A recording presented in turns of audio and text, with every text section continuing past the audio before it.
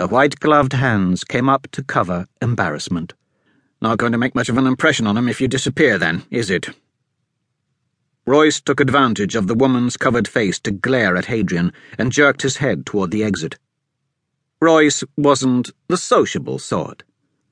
Most of their jobs were set up through a liaison which avoided this shortcoming, but after their last arranged venture, which resulted in the two being trapped in the roots of a mountain by a long-dead dwarven jester, Royce had insisted on handling this meeting personally.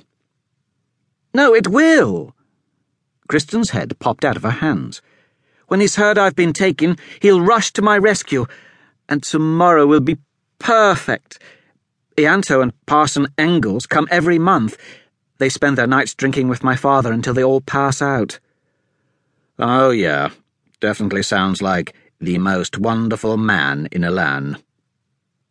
Royce moved behind Kristen and, with an earnest expression, pointed at the door.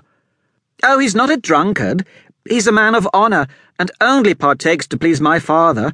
He's much too polite to say no." "Luckily, we don't suffer from the same malady.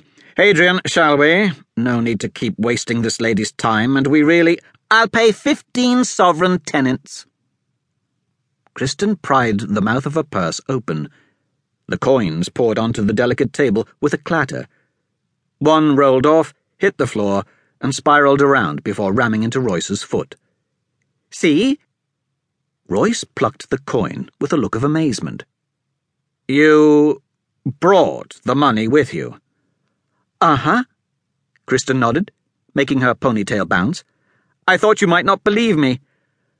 "Oh, trust me, I don't believe you."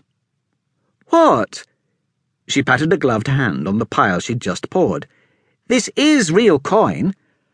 "I know. I'm not referring to the money," Royce said. "I honestly can't believe you made it this far." "Oh." She threw a dismissive hand at him and smirked. "Well, I only live a few miles outside of Medford." Kristen pointed toward the window, which framed her view of the crowded plaza of Gentry Square, where scores of nobles strolled in the midday sun. "I could have walked. Really, I could have, but these are new shoes." She stomped a dainty foot on the rug, making a muffled thump. "And Daddy is always saying the horses need exercise." "I meant in life," Royce said. "I can't believe you've lived this long. You're what, 25, 26? By now I would have bet gold you'd have drowned by looking up in a rainstorm."